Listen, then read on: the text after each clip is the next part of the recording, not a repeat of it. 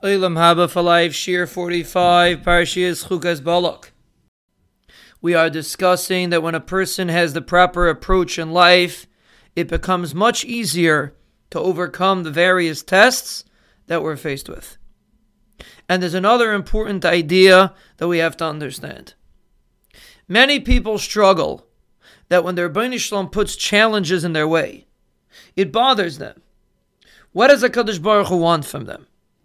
It would be so much easier to learn, to daven properly, if they didn't have these tirdas.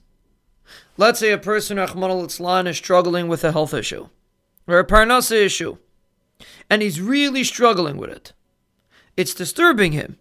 He can't learn, he can't daven, he can't do mitzvahs properly, he can't do chesed properly, and it bothers him. If the Rebbeinu Shalom wants him to do mitzvahs, that's why he's here.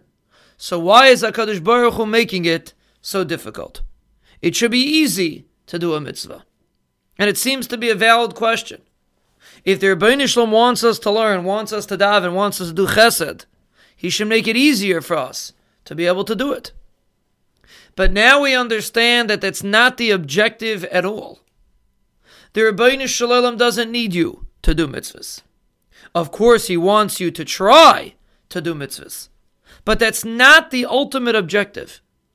The objective is to come closer to HaKadosh Baruch Hu. In a normal scenario, doing mitzvahs is a way to come closer to the Rebbeinu Shalom. But sometimes the Rebbeinu Shalom wants something else from you, a different way to come closer to him.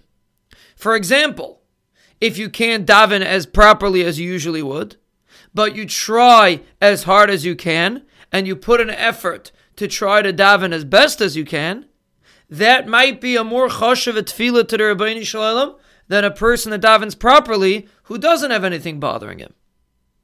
It's all about what brings you closer to the Rebbeinu Shalom. How do we know what's bringing us closer to the Rebbeinu Shalom? Based on the situation that HaKadosh Baruch Hu puts us in. If HaKadosh Baruch Hu put a person in a challenging situation, and therefore he can't daven like he wants to, he can't do chesed, he can't learn like he wants to, so that's only a problem if your job is to daven and to learn and to do chesed. And therefore you get frustrated because you can't fulfill your job. But if you understand that that's not your job at all, your job here is to respond to the situation that the Rebbeinu Shalom put you in, and whatever situation you're faced with, if you do the proper response, then you have fulfilled your purpose on this world. If a person understands that, thinks about that, internalizes that, the whole picture changes. The objective is not the result. It's not the tefillah. It's not the siyum that you're going to make when you finish what you're learning. It's not the chesed. It's not the tzedakah that you're giving to the ani. HaKadosh Baruch Hu doesn't need that from you. He wants you to try your best to fulfill Ratzon Hashem. And if you're in a challenging situation, you try your best in that situation. Why? Because we're not here to serve HaKadosh Baruch Hu on our terms. We are here to serve Him on His terms.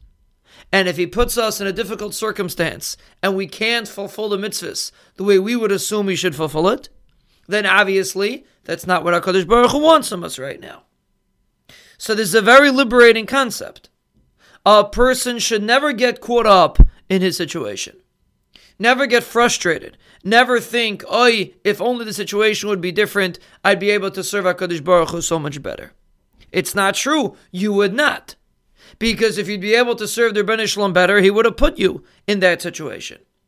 Obviously, that's not what He wants from you right now. He wants you to serve Him in the situation that you're in. That is the approach that a person should have. And therefore, in every challenging situation, the response should be, I'm doing my best. I'm doing what the Rebbeinu Shalom wants me to do, which is my objective in this world.